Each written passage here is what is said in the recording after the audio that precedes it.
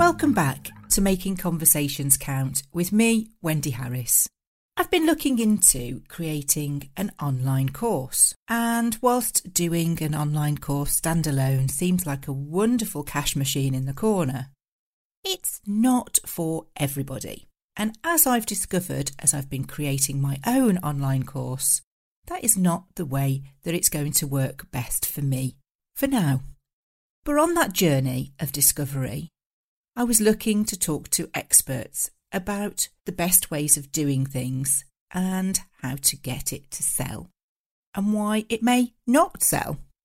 So if you've been thinking about creating an online course, you really do need to listen to what's coming up next. We're going to be making conversations about online courses count. What's new, Wendy Woo? Well, we're getting rather social here at Making Conversations Count. We're already encouraging you to connect with us, with me on LinkedIn personally.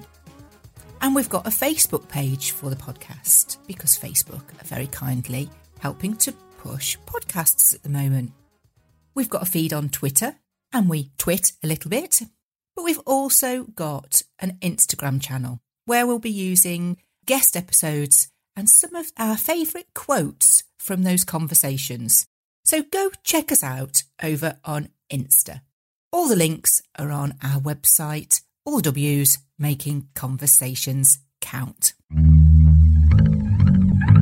We're going to be making conversations about online courses count with Tom Libbelt.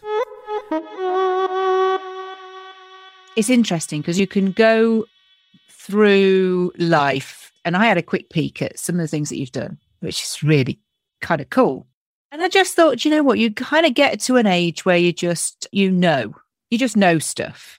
It's because you've been there, you've done it, you've bought the t-shirt, you've changed the design a few times. If you're a lady like me, I go up and down a size, so I have to have more than one t-shirt. And I find it really hard to hold back telling people what they need to hear sometimes, because that's what I know. I don't charge for it. It's just what I know. If that one piece of advice can help them to move on and do something with it, and it's not really good business advice, is it, to sort of not charge for it? But hey, I like to be a good human being. Yeah, I've done my advice giving for the most part. Now I try not to. Unless like we go over a specific scenario, I might tell them some of the ways I think about it, but not really into advice giving anymore. And I hate blanket advice. I hate when someone says something like, oh, this works and you should just do it. No, cold showers and saving $5 on coffee, they will not grow my business. Trust me on that. Oh, hang on. You forgot the bit that says you've got to have the cold shower at 5 a.m. Well, yeah. It's not that doesn't do anything. We've all been there, right? Really? Yeah, but it's like this just blanket advice, right? Just copy habits of millionaires. It's like, no, those habits you kind of start doing as a millionaire. There's a lot to be said. And I've got a good friend and previous guest, Heidi, and she talks about this. You do need help building a business. Agreed. We can't do everything ourselves. We need help building the business we want to have, not what those people where they do their expertise want to imprint on us. We have to manage the right people to get the job done how we want it seen. You need a team. You need consultants. You need people above you. If you don't, you're a freelancer. You got yourself a good job. That's what a lot of people do. They just created a really good position for themselves, but they can't take a vacation. They can't sell it. They often can't move up or scale because they're the bottleneck. And for all those things, you need people. You definitely need people. But, if you come asking me for advice, what should I do, this or that? I don't know. I never know. Like, I'm not you. I actually don't like business advice. Like, I barely ever ask for it. Unless it's, okay, I'm having a problem with Facebook. They messed up the accounts again. This whole new pixel thing, and how do I fix this thing? Can you do it for me? Here's some money, go away. Tell me when it's done. Right? That's a completely different thing than what most people ask. What niche should I go into? How am I supposed to know? What kind of business should I build? Well, how do you want to live? Who do you want Do you want to with? achieve? What do you want to achieve? Yeah. Well, the achieve thing usually just comes up to like, I just want to make this much, or I want that, but there's no actual like criteria of what I do and don't want to do, and often if you don't have that, you grow a business that you start hating after a while. I'll give you an example. We have this agency that's just a cash cow, and I don't want to grow it because if I grow it, I'm going to have to manage more people, more clients, and my margins will die. So no. And every consultant comes up to me asking me if I want more leads or how to grow my agency. I'm like, stop. I never asked you for that because I don't want to do it. Now, with my new businesses, we are building stuff that we can sell. And I'll just give you criteria for that. No phone calls from me. I'm not fulfilling anything. It needs to be systemized, SOP'd. I need to be able to bring someone off the street, train them to do it. We need recurring revenue, and we need multiple, not broke clients. We don't want to work with anyone broke. You know how that goes. Yeah. And we want to sell it. That's it. Like, we have our criteria. And if it doesn't fit those, that's not a good plan. That's not a good idea. We can't be doing that. But most people don't have that. They're like, how do I land more clients? I mean, you can land more clients, but I'm not sure if you're going to be happy with your life. So, like, what kind of clients do you want to work with? My first piece of advice, and this is the only blanket statement I'll ever give, don't work with broke people. It's a good piece of advice. That's the only one I'll ever give on the client thing, because you know what? A broke person, you'll invoice them for like $400 or $500, and they'll send you a big email back saying this is going to change both our lives, and I can't wait for this stuff. And I'm like, we're going to talk every week. And you're just like, what? Then you send a $5,000 invoice, and someone's going to say, thanks, paid. Yeah. So that's what I mean by, building a business. Like, you really need to think about what you want to do, how you want to live your life, like what your day should look like. Asking yourself just, how do I get clients is, it's a very basic question. And I get that. Initially, I completely understand, but you need to have more than that. It's a simple question with a complicated answer, isn't it? Because there are lots of different channels and ways to attract customers these days. So you've got to figure out exactly where those people are that have got the money to pay you, where they hang out, and be starting the engagement there. It's interesting because, the show is all about, how conversation helps. And sometimes it is about getting back to the nitty gritties of the right questions to ask. And if you want to be an entrepreneur, there's a certain amount of risk taking that you've got to do in order to get there, that only you will know whether it's the right thing to do. Doesn't matter how many polls you do on LinkedIn. It doesn't matter how many people on Twitter you ask, what would you do, A, B, or C? You know the answer already. Why ask for validation? But that's what most people want. Yeah. Most people want leaders, and most people want someone that's going to give them permission. So I often do have these emails or people reach out to me and ask me, some big question around, whatever niche business. And all I respond is like, whatever you want, you got my permission. And often they're just happy with that. Like, I don't even answer those questions because, like I said, I can't. I really can't. I just give them permission. I'm like, you got this. You got my permission. Like, whatever choice you make, you'll be fine. And if you're not, you'll figure it out. I love the concept that at the age of 7, we knew what we were going to be as an adult. We could project and see into the future at our clearest when we're 7 years of age. And yet we still, no matter what age in adult life, still try to predict the future. We can't do it. We haven't got that. It's funny, but it's true. It's completely true. I knew exactly what I wanted to be. I had 3 goals and I completed 2, and one was just not realistic, so I dropped it. Does it mean to say that it can stay dropped, or is it something that still might happen? It's going to happen if I'm rich enough. So it's still a goal. Yeah, but I dropped it as a career, right? So it was just 3 things. I want to go into space, I want to start a business, and do music. And the space thing just wasn't realistic for, the whole schooling and educational thing. I came from Poland to the US. The music, I figured I got to do early because I was doing hip hop, which is a young man's game. Like, you got to be angry and damaged to be successful. Yes.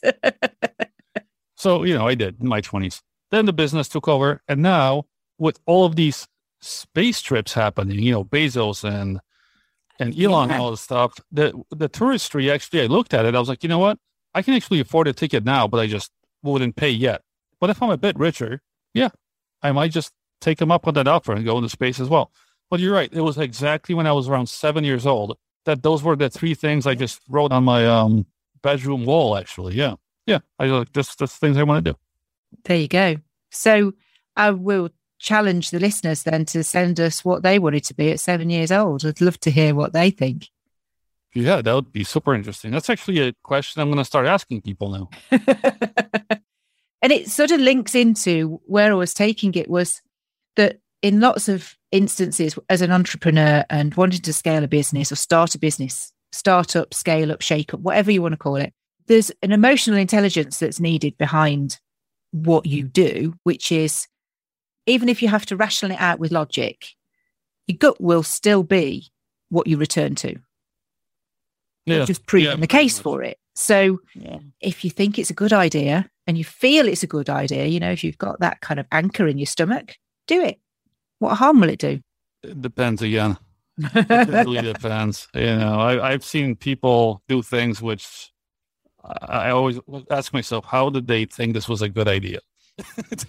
There's a lot of these things that I see, especially in business. You know, like the most attractive things are usually short-term hustles, you know, because we see other people doing it, making a lot of money quickly, and the media starts pumping it up. Yeah. You know, like a lot of people don't actually belong in business, but they've watched enough business porn on TV that they just think they want to be a boss lady or this, you know, big boss guy or whatever, you know, whatever it is that TV just shows. Yeah. Just nonsense. But a lot of it is actually not a good idea based on their personalities. You know, someone that's undecided, anxious, and unorganized, starting a business. Really? Do you think this will be something you can pull off? You can't even wash your socks, you know, and put them in the same place. I mean, I'm not one of these people that say everyone can pull it off. It's not easy. That's true. It's certainly never what you expect. It's just not easy. I mean, the thing you got to realize is there are going to be moments in your business that break the average person. When I was first starting out, the best piece of advice I got, and I think that kind of works for everyone, you know, it's not really blanket advice, but it's just the reality.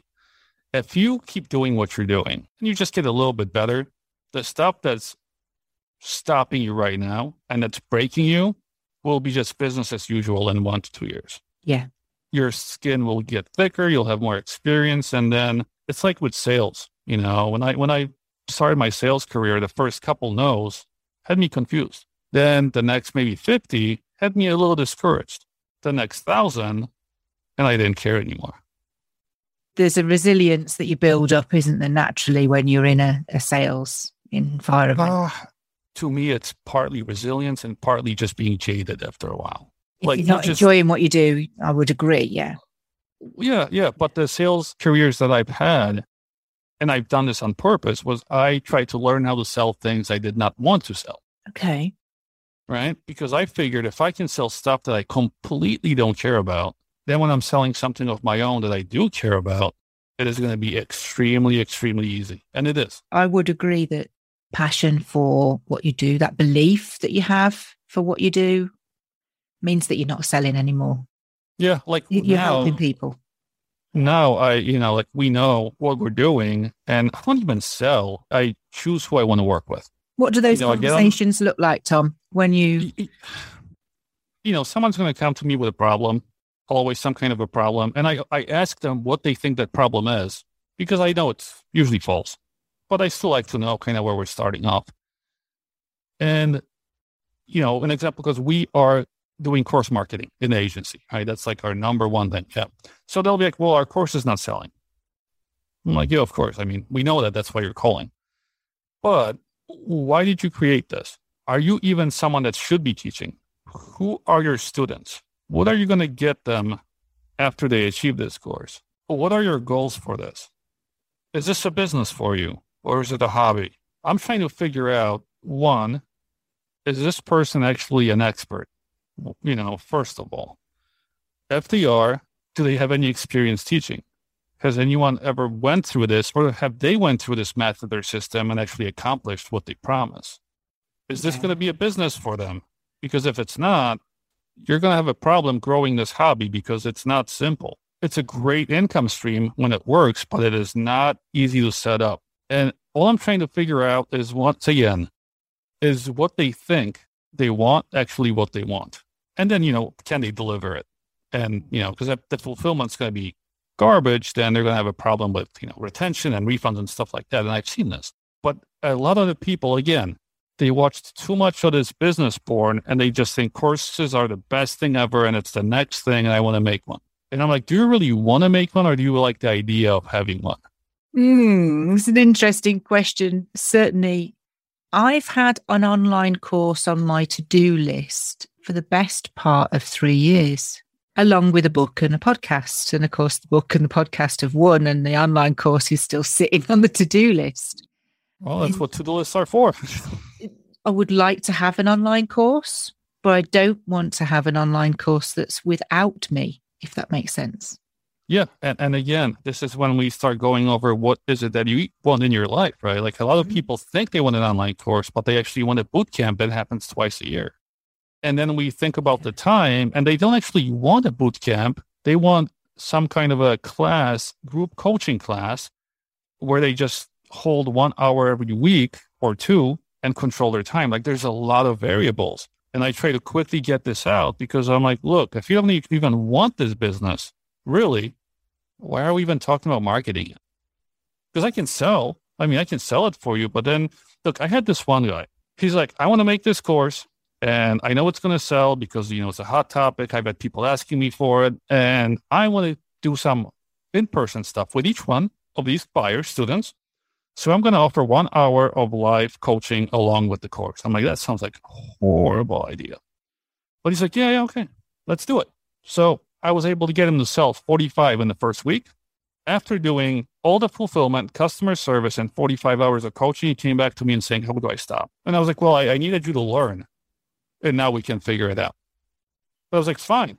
If you think it's a good idea, let's go. So once again, right, like you really need to think this through. And that's what I help people do. And then if I like the idea myself, if I have the clarity on how we can sell this, if I even want to work with the person, because after speaking with someone for about 15 minutes, whether you're going to enjoy the next month with them. Yeah, we've had this conversation on the podcast before, and we've come to the conclusion that actually you've made your mind up in the first 5 minutes. So I make my mind up on the person in the first 5 minutes, and then I need to think about the niche and if I can get clarity. And I always tell them, if I don't have clarity, you do not want me to say yes, because it's going to be a really weird road to market this thing. So, and there's better things you can do with your time, isn't there, right, Tom? Well, we have around 8 people coming in for every spot that we can give. So being in a position where we actually don't, and we've built up enough of a nest egg over the last year, because that was my goal in that last year in business, where we don't actually have to work for 2 years as a business at all. So coming from that position, we have more leads that we can take on, and we actually don't need to do the work. We can really only pick the best clients. Like if we like you, we like your idea, we like everything, like, yes. If not, then we just say sorry. And we completely have zero feelings about it. It's certainly a space that is filling up. And I get frustrated when I see somebody that's, it'd be like me saying, oh, I've done a year's worth of podcasting and I've been podcasting for a year. I'm going to create a course to help you launch a podcast. I know my producer, Neil, will just be going like that. Oh, no, man, not another one. Because I'm still learning. I don't think, I've got the authority to be able to do that. But, and I'm not just picking on podcasting. It's because I see that on a daily basis, come and do my course. I'll show you how to get your podcast up and running in 14 hours. Really? I mean, this is like a rule of thumb. Like every failed podcaster wants to do a course. Every failed yoga instructor wants to do a course. Every failed whatever you pick wants to do a course. Yeah. And you can pretty quickly single them out. Like you see it. You see it as soon as they come through. You see it in their sales copy and their video, and you're just like, yeah, it's another one. So those guys never pass my test for the marketing. No. They just don't. Within a few minutes, I'm just like, it's not going to happen.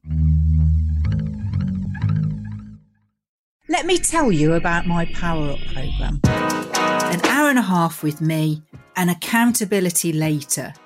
It's by no means ever going to fix everything. But what it will do is it will allow us to find one area that's a key priority for you to implement straight away into your business and allow you to just see the other areas that you need work on. It's a great stepping stone into the 12-week building block programme.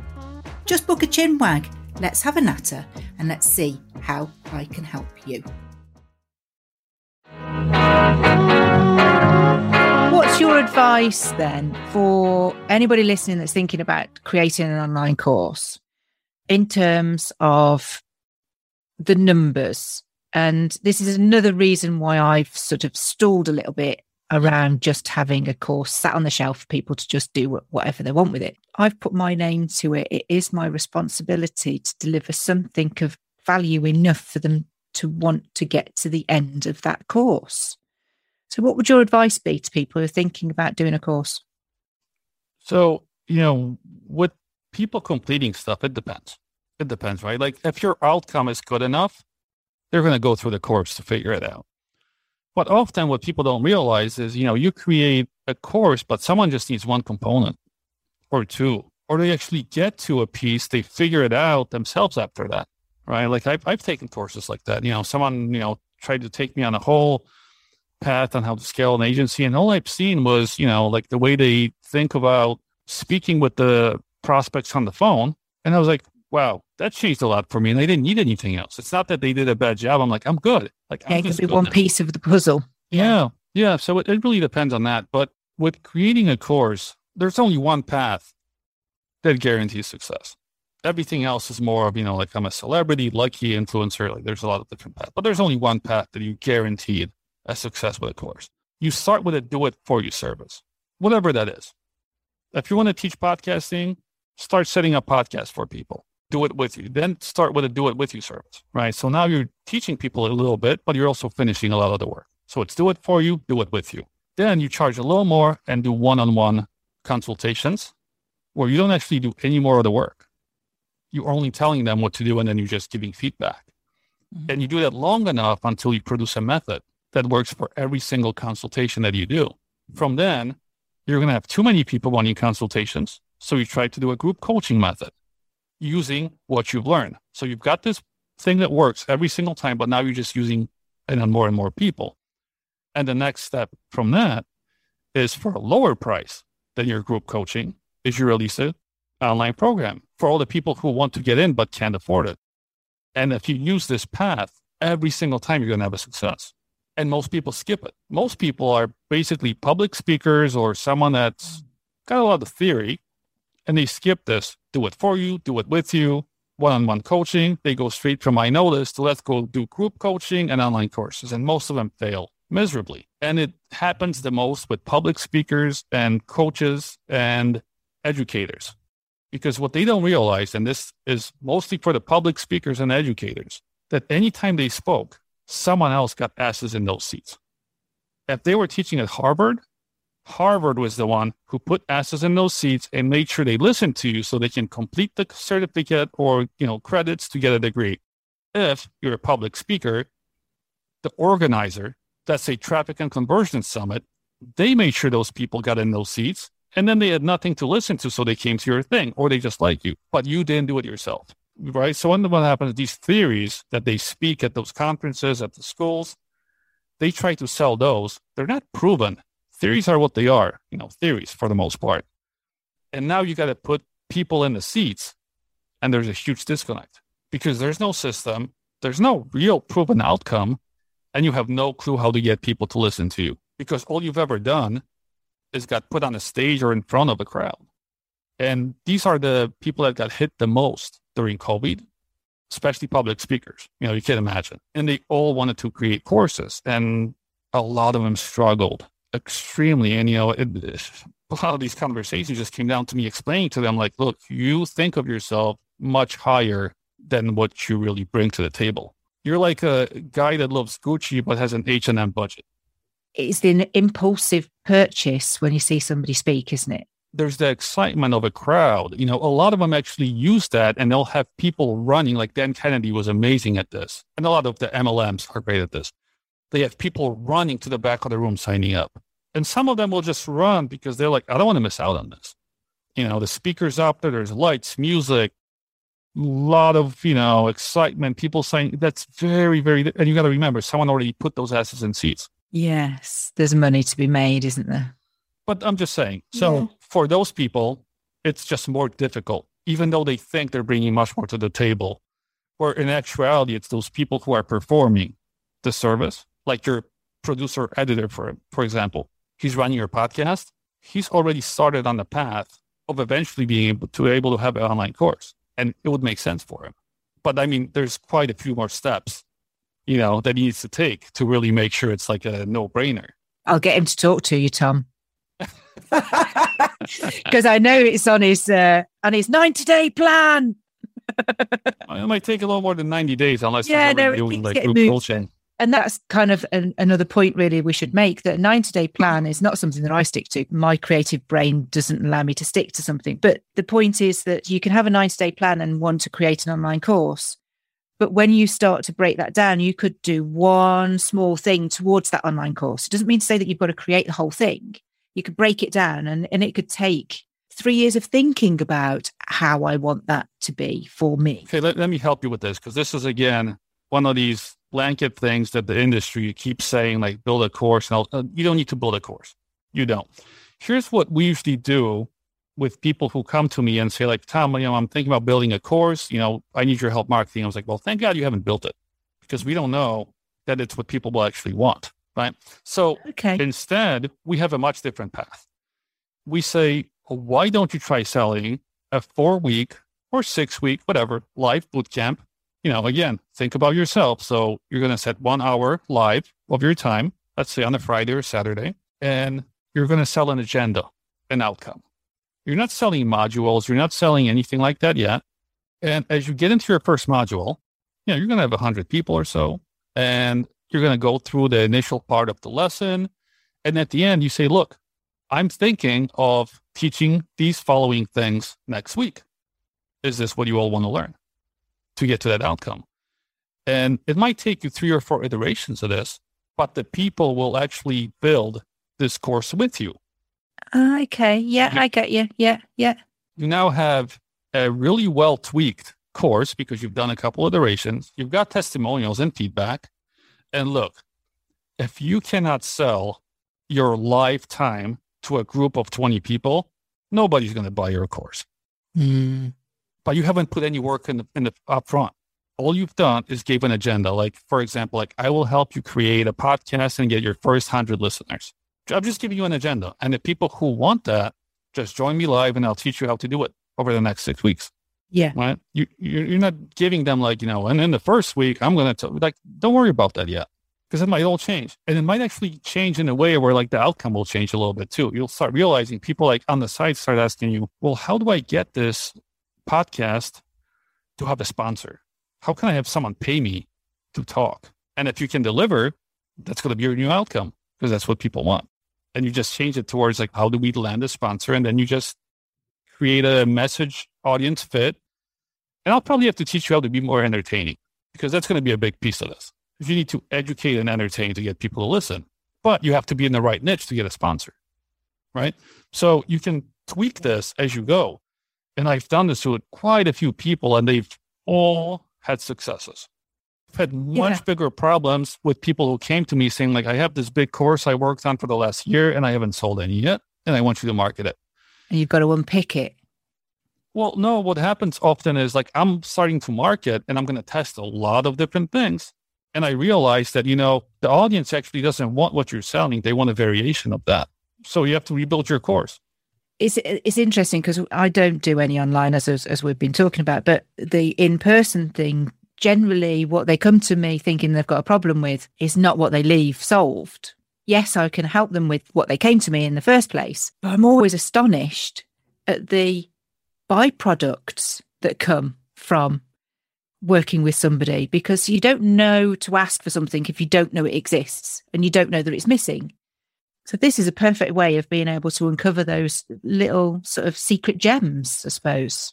Yeah. And if you have a method that you're able to get to uncover these, because you're going to start asking similar questions. You're going to go through a certain path. Yeah. Like even though I don't do a sales call per se, we still travel through the same path. I still, ask you like similar things because I want to figure stuff out. Yeah. And that's a method. That's your method for group coaching and then an online course. Like you just need to make sure you can develop like a one-on-one method to help each person somehow in a way uncover what they need. Gosh, Tom, I didn't realize this is like a little personal coaching session, but I think it's really valuable because if I'm stuck with this, how many other people that listen are going to be stuck? Almost everyone who wants a course. They don't understand that there's a much easier and more foolproof way to build this than what everyone's telling them.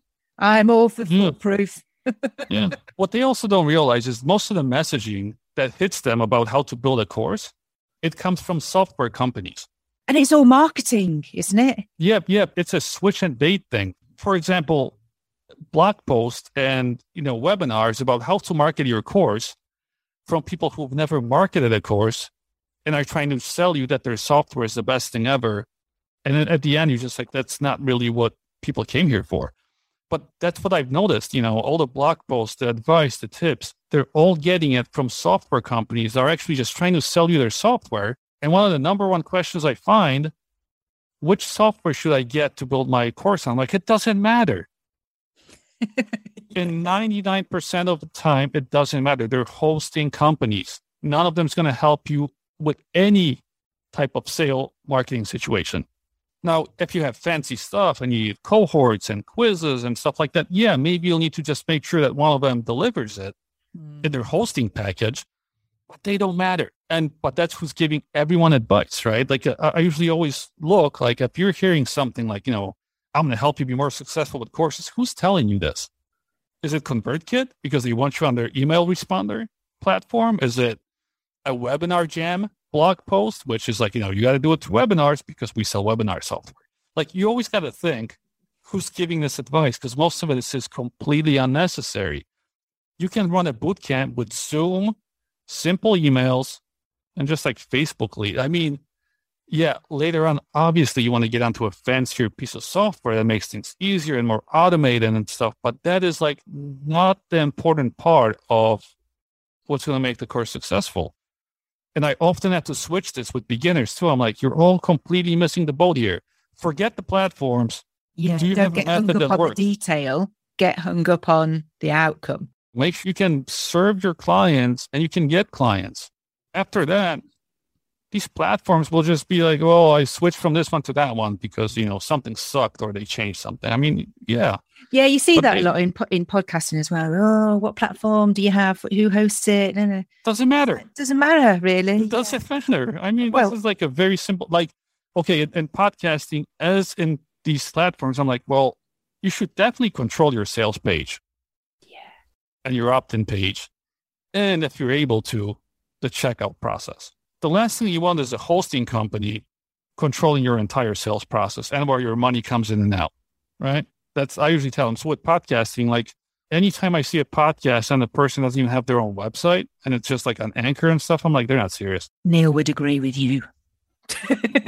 It's like you can use it, but you really need to control your business. Yeah. Why in the world would you build your business on someone else's sand and someone else's lease? It's online. Why would you? You don't have to pay much for it. It's drawing back the curtains on, I suppose this is like a marketplace that's fairly new, certainly newer in the UK than it is in America. So there's a lot of people not understanding necessarily. And, they'll follow the leader, won't they? Who they think is the leader. Which is fine. I mean, people can do what they want. But I find taking the simple and easy way out is always the wrong choice. I prefer the path that's a little overgrown myself. Like it's the path that you can control, right? Always the easy stuff is like, come in here and just put in your name and write some stuff out and we'll put this out for you. I'm like, yeah, but you have no control over it whatsoever. Like ClickFunnels, for example, it's a great company, horrible software, but cult-like. Yeah, it's easy to set up, but it's very easy to get into it, paying them and have zero control And then when anything happens, and things happen, you can't track it properly. If it goes down, it goes down. Like if, say again, you don't control anything, right? So it's very easy to get into it. And there's a lot of hype. If you go to one of their events, you see why people sign up, and it's great. But you're building someone else's business, not yours.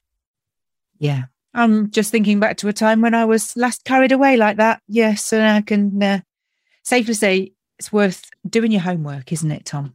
Yeah, it definitely is. Like we all learn this the hard way. Like I've set up my previous businesses when I was first starting out without thinking about control. Like, so we would like sell Facebook advertising or use the Kindle marketplace or just something else, which always came with a There's the learning curve. But the outcome was always bad. Like it's always like seeing that edge of the mountain that you're eventually going to hit. But you just hope that it's not going to happen tomorrow. It's an analogy I use a lot, actually, Tom, is that, you see that summit and you climb, you get to the top and you go, yay. And then you see another mountain bigger in the distance. Oh, I'll just take this one for now. Yeah. But the thing is, like, that's not that bad. The problem with taking these zero control things is that businesses just simply fail and you have to start over again. Yeah. It's not even just you being on the mountain and seeing a bigger one, like your mountain disappears, and then it happens to a lot of people, ClickFunnels, something happens like with Thinkific, Teachable. Like I've seen these platforms go down for days. I've seen the checkouts break. I've seen so many things, like someone's in the middle of a $10,000 per day campaign and the checkout's not working. And there's nothing they can do because, Thinkific's saying, they haven't seen anything yet. And a day later, we have software people working on it. Like you have zero control whatsoever.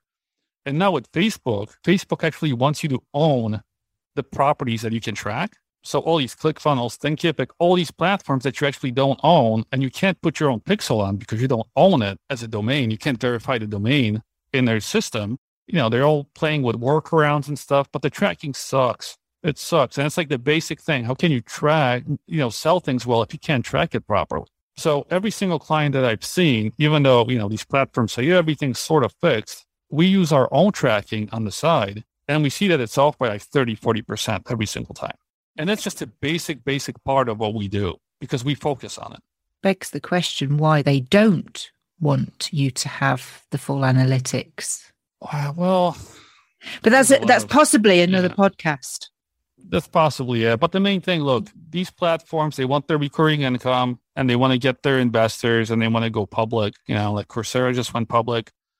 Thinkific, I think, just went public in Canada.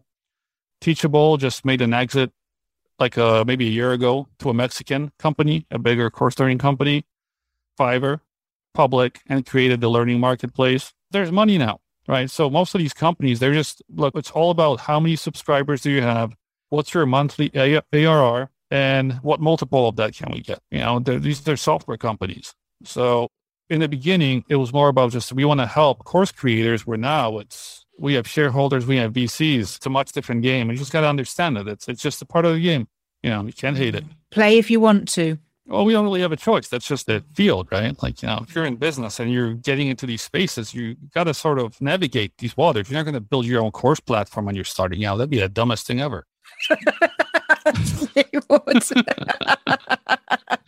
Like, I've seen people with those ideas. I'm just saying that's definitely not the route you want to take. Do you know what? There should be a course on how to apply common sense. Yeah, I'm not. I just had a client, and we have an email that we like to put at the end of an email sequence, and it works for every single niche, and it does well. Like basically 3 days after they get the last email, upselling them, hey Jim, what did I do wrong? And let them give feedback. Right? We've received, and this guy was so shocked. He received feedback saying like, okay, I don't know how to enroll. So I look back through this guy's path because I can see it. We're tracking it. I'm like, okay, this guy has read every single one of your emails, went over to the sales page, which has enroll buttons like every 3 paragraphs, and he doesn't know how to enroll. Now, it's up to you whether you want to answer this and go, along with this, but I would just drop it, block, report, whatever you can.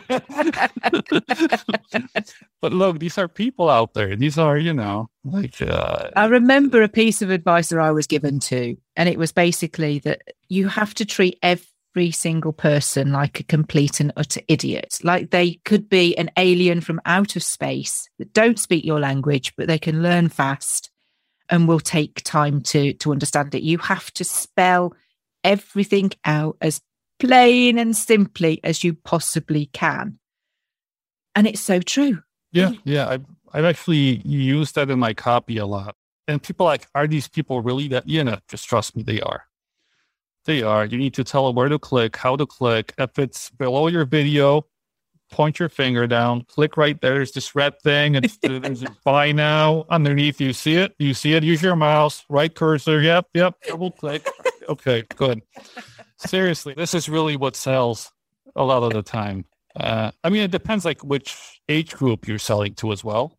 And I found a lady like that. She looks just like, your friendly neighbor next door that could bake you a pie. But she sold the dream to older people. She does stocks and then sells, like I'm traveling the world. I don't even know how this computer works. And she really doesn't. But the videos are great. And she'll do that like, okay, honey, just press down on the red. And look, she's at $10 million a year right now because she got her audience. She's got the message. She does have a decent concept of how these stocks work. Very simple advice, but she can explain it in a simple way. Yeah. Basically take very small losses, take bigger profits. It's very simple, but she knows how to speak to her audience. She's not promising them instant millionairedom. No, she's actually not promising anything. She just keeps saying, this is what I did. This is what I've done. I've been doing it for over 15 years. I'm horrible at tech. I don't know much. If I can do it, it's just like, if I can do it, you really can do it because I don't know. Yeah, but it's working. All her videos are very similar to that. Just very simple. Like I show you what this means, what that is, and click here. Have you clicked yet? She'll actually say that like for 20 seconds in the video, why are you still here? Go click the red, like simple stuff like that. And it works on her audience. So, there's a lot of truth to that. People don't know what to do half the time if you don't tell them. Let me tell you about my Power Up programme. An hour and a half with me and accountability later. It's by no means ever going to fix everything.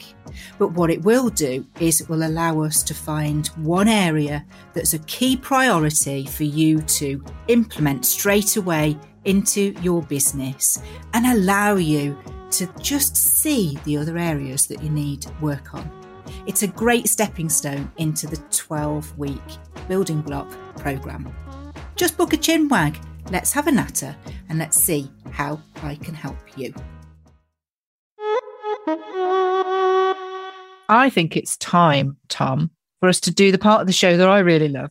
Well, tell me. Where I ask every guest to come with a conversation that counted and created a turning point in their life. Conversations that count. You know what?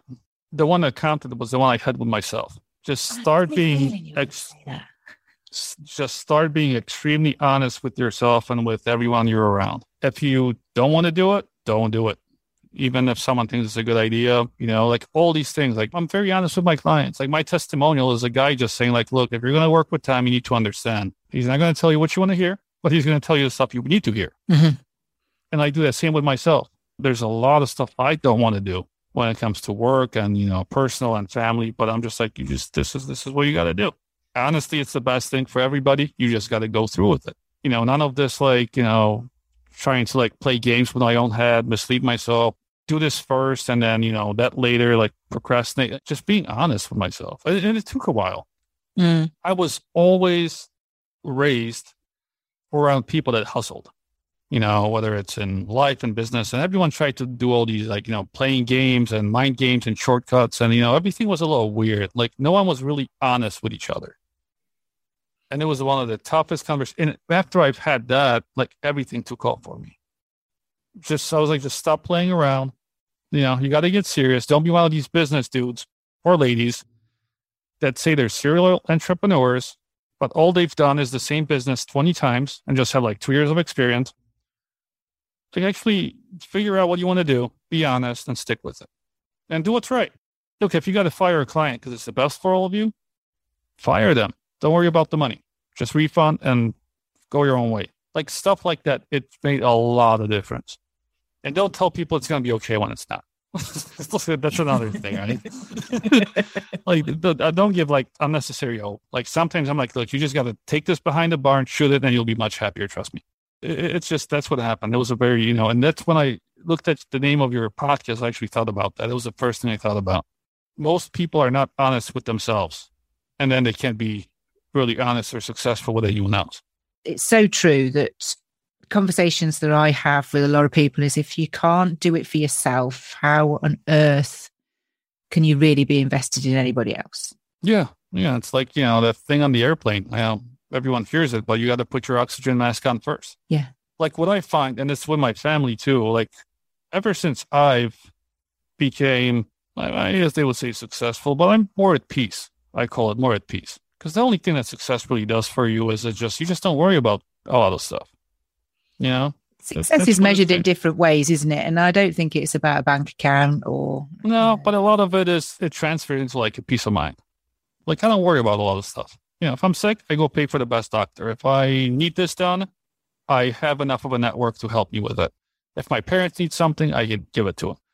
But I can be much more objective and empathetic since I don't really need anything. Per se. Like if I meet with someone, I never need anything. Like I never pitch stuff on podcasts. I don't need anything from anyone really. If I do, I hire them to do it. And it makes everything so much easier, long term. Like just when I deal with people, like when I go visit like old friends from school even, like there's no agenda ever on my side. I'm just happy everyone's here. Like I don't need anything from anybody. It's a sort of monastic life really when you take it back to being so simple.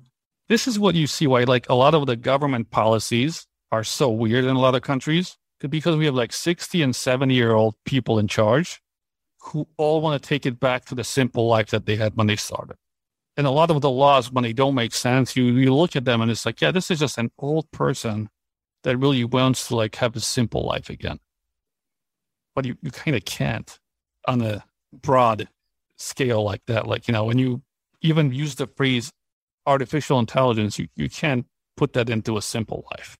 It doesn't work, but I understand it. I get it. I find, like a lot of celebrities that I worked with, because I worked in the music industry for a while, like the more successful they were, the more like simplistic everything became. It was the ones coming up always like super ambitious and wanting more and unhappy with stuff. But like the ones that made it, like you could see it. There was a lot of peace behind there. But I think that's what kind of success does, because you're not needy anymore. Yeah. Goals and aspirations. But even if you don't meet them, when you already have enough, like it's not like living check to check. It's not like when you think like, if this doesn't come through, my business is going to fail. Like I'm just like, yeah, I got goals, but I mean, either way, I'll be fine.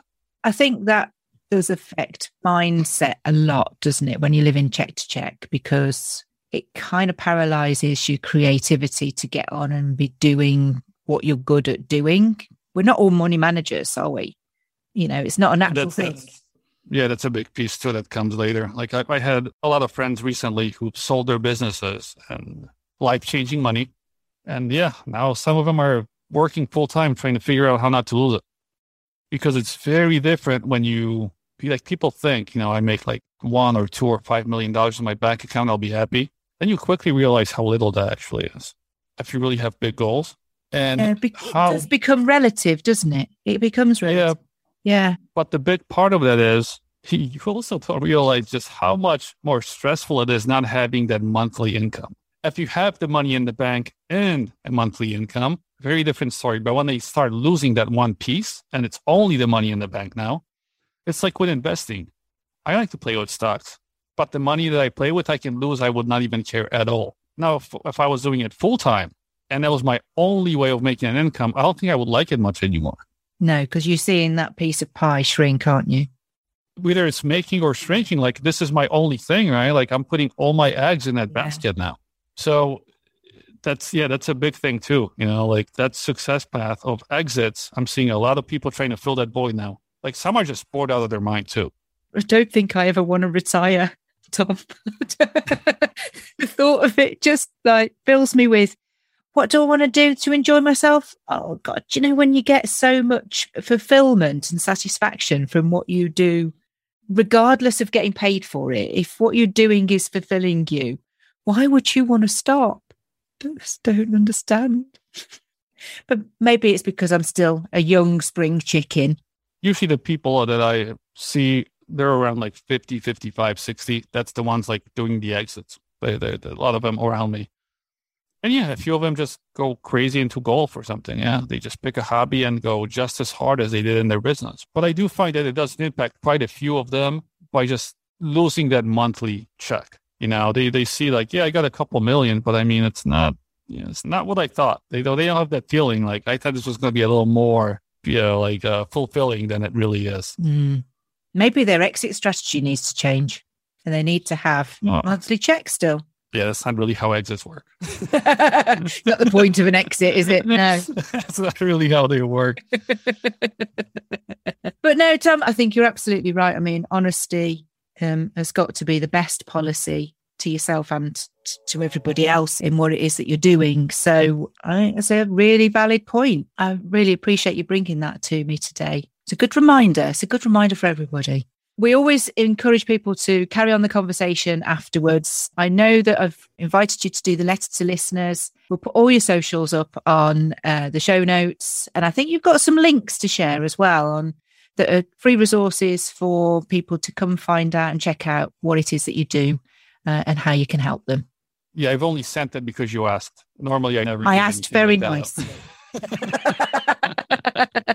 But the whole point is to carry on that conversation. And I'm pretty sure that you've imparted such a lot of valuable advice today that I do hope that people do reach out to you, Tom. Thank you so much for your time. Sounds good. Thanks for having me, Wendy. Now you've listened to Tom's story, I'm pretty sure that you'll be thinking about your own aspirations as a 7-year-old child. For me, I wanted to be a teacher or a policewoman. And as my youngest daughter reminds me, I have managed to do the teaching bit through my telemarketing training. So that 7-year-old inner self really does connect with you as a grown-up. But of course, Tom wants to go to space. And who knows, he may well still do that. However, continue to follow the show because next week we're bringing a lady who has touched the heavens not once but twice because she has climbed the mountain. Winners never quit is a terrible maxim. You should absolutely quit.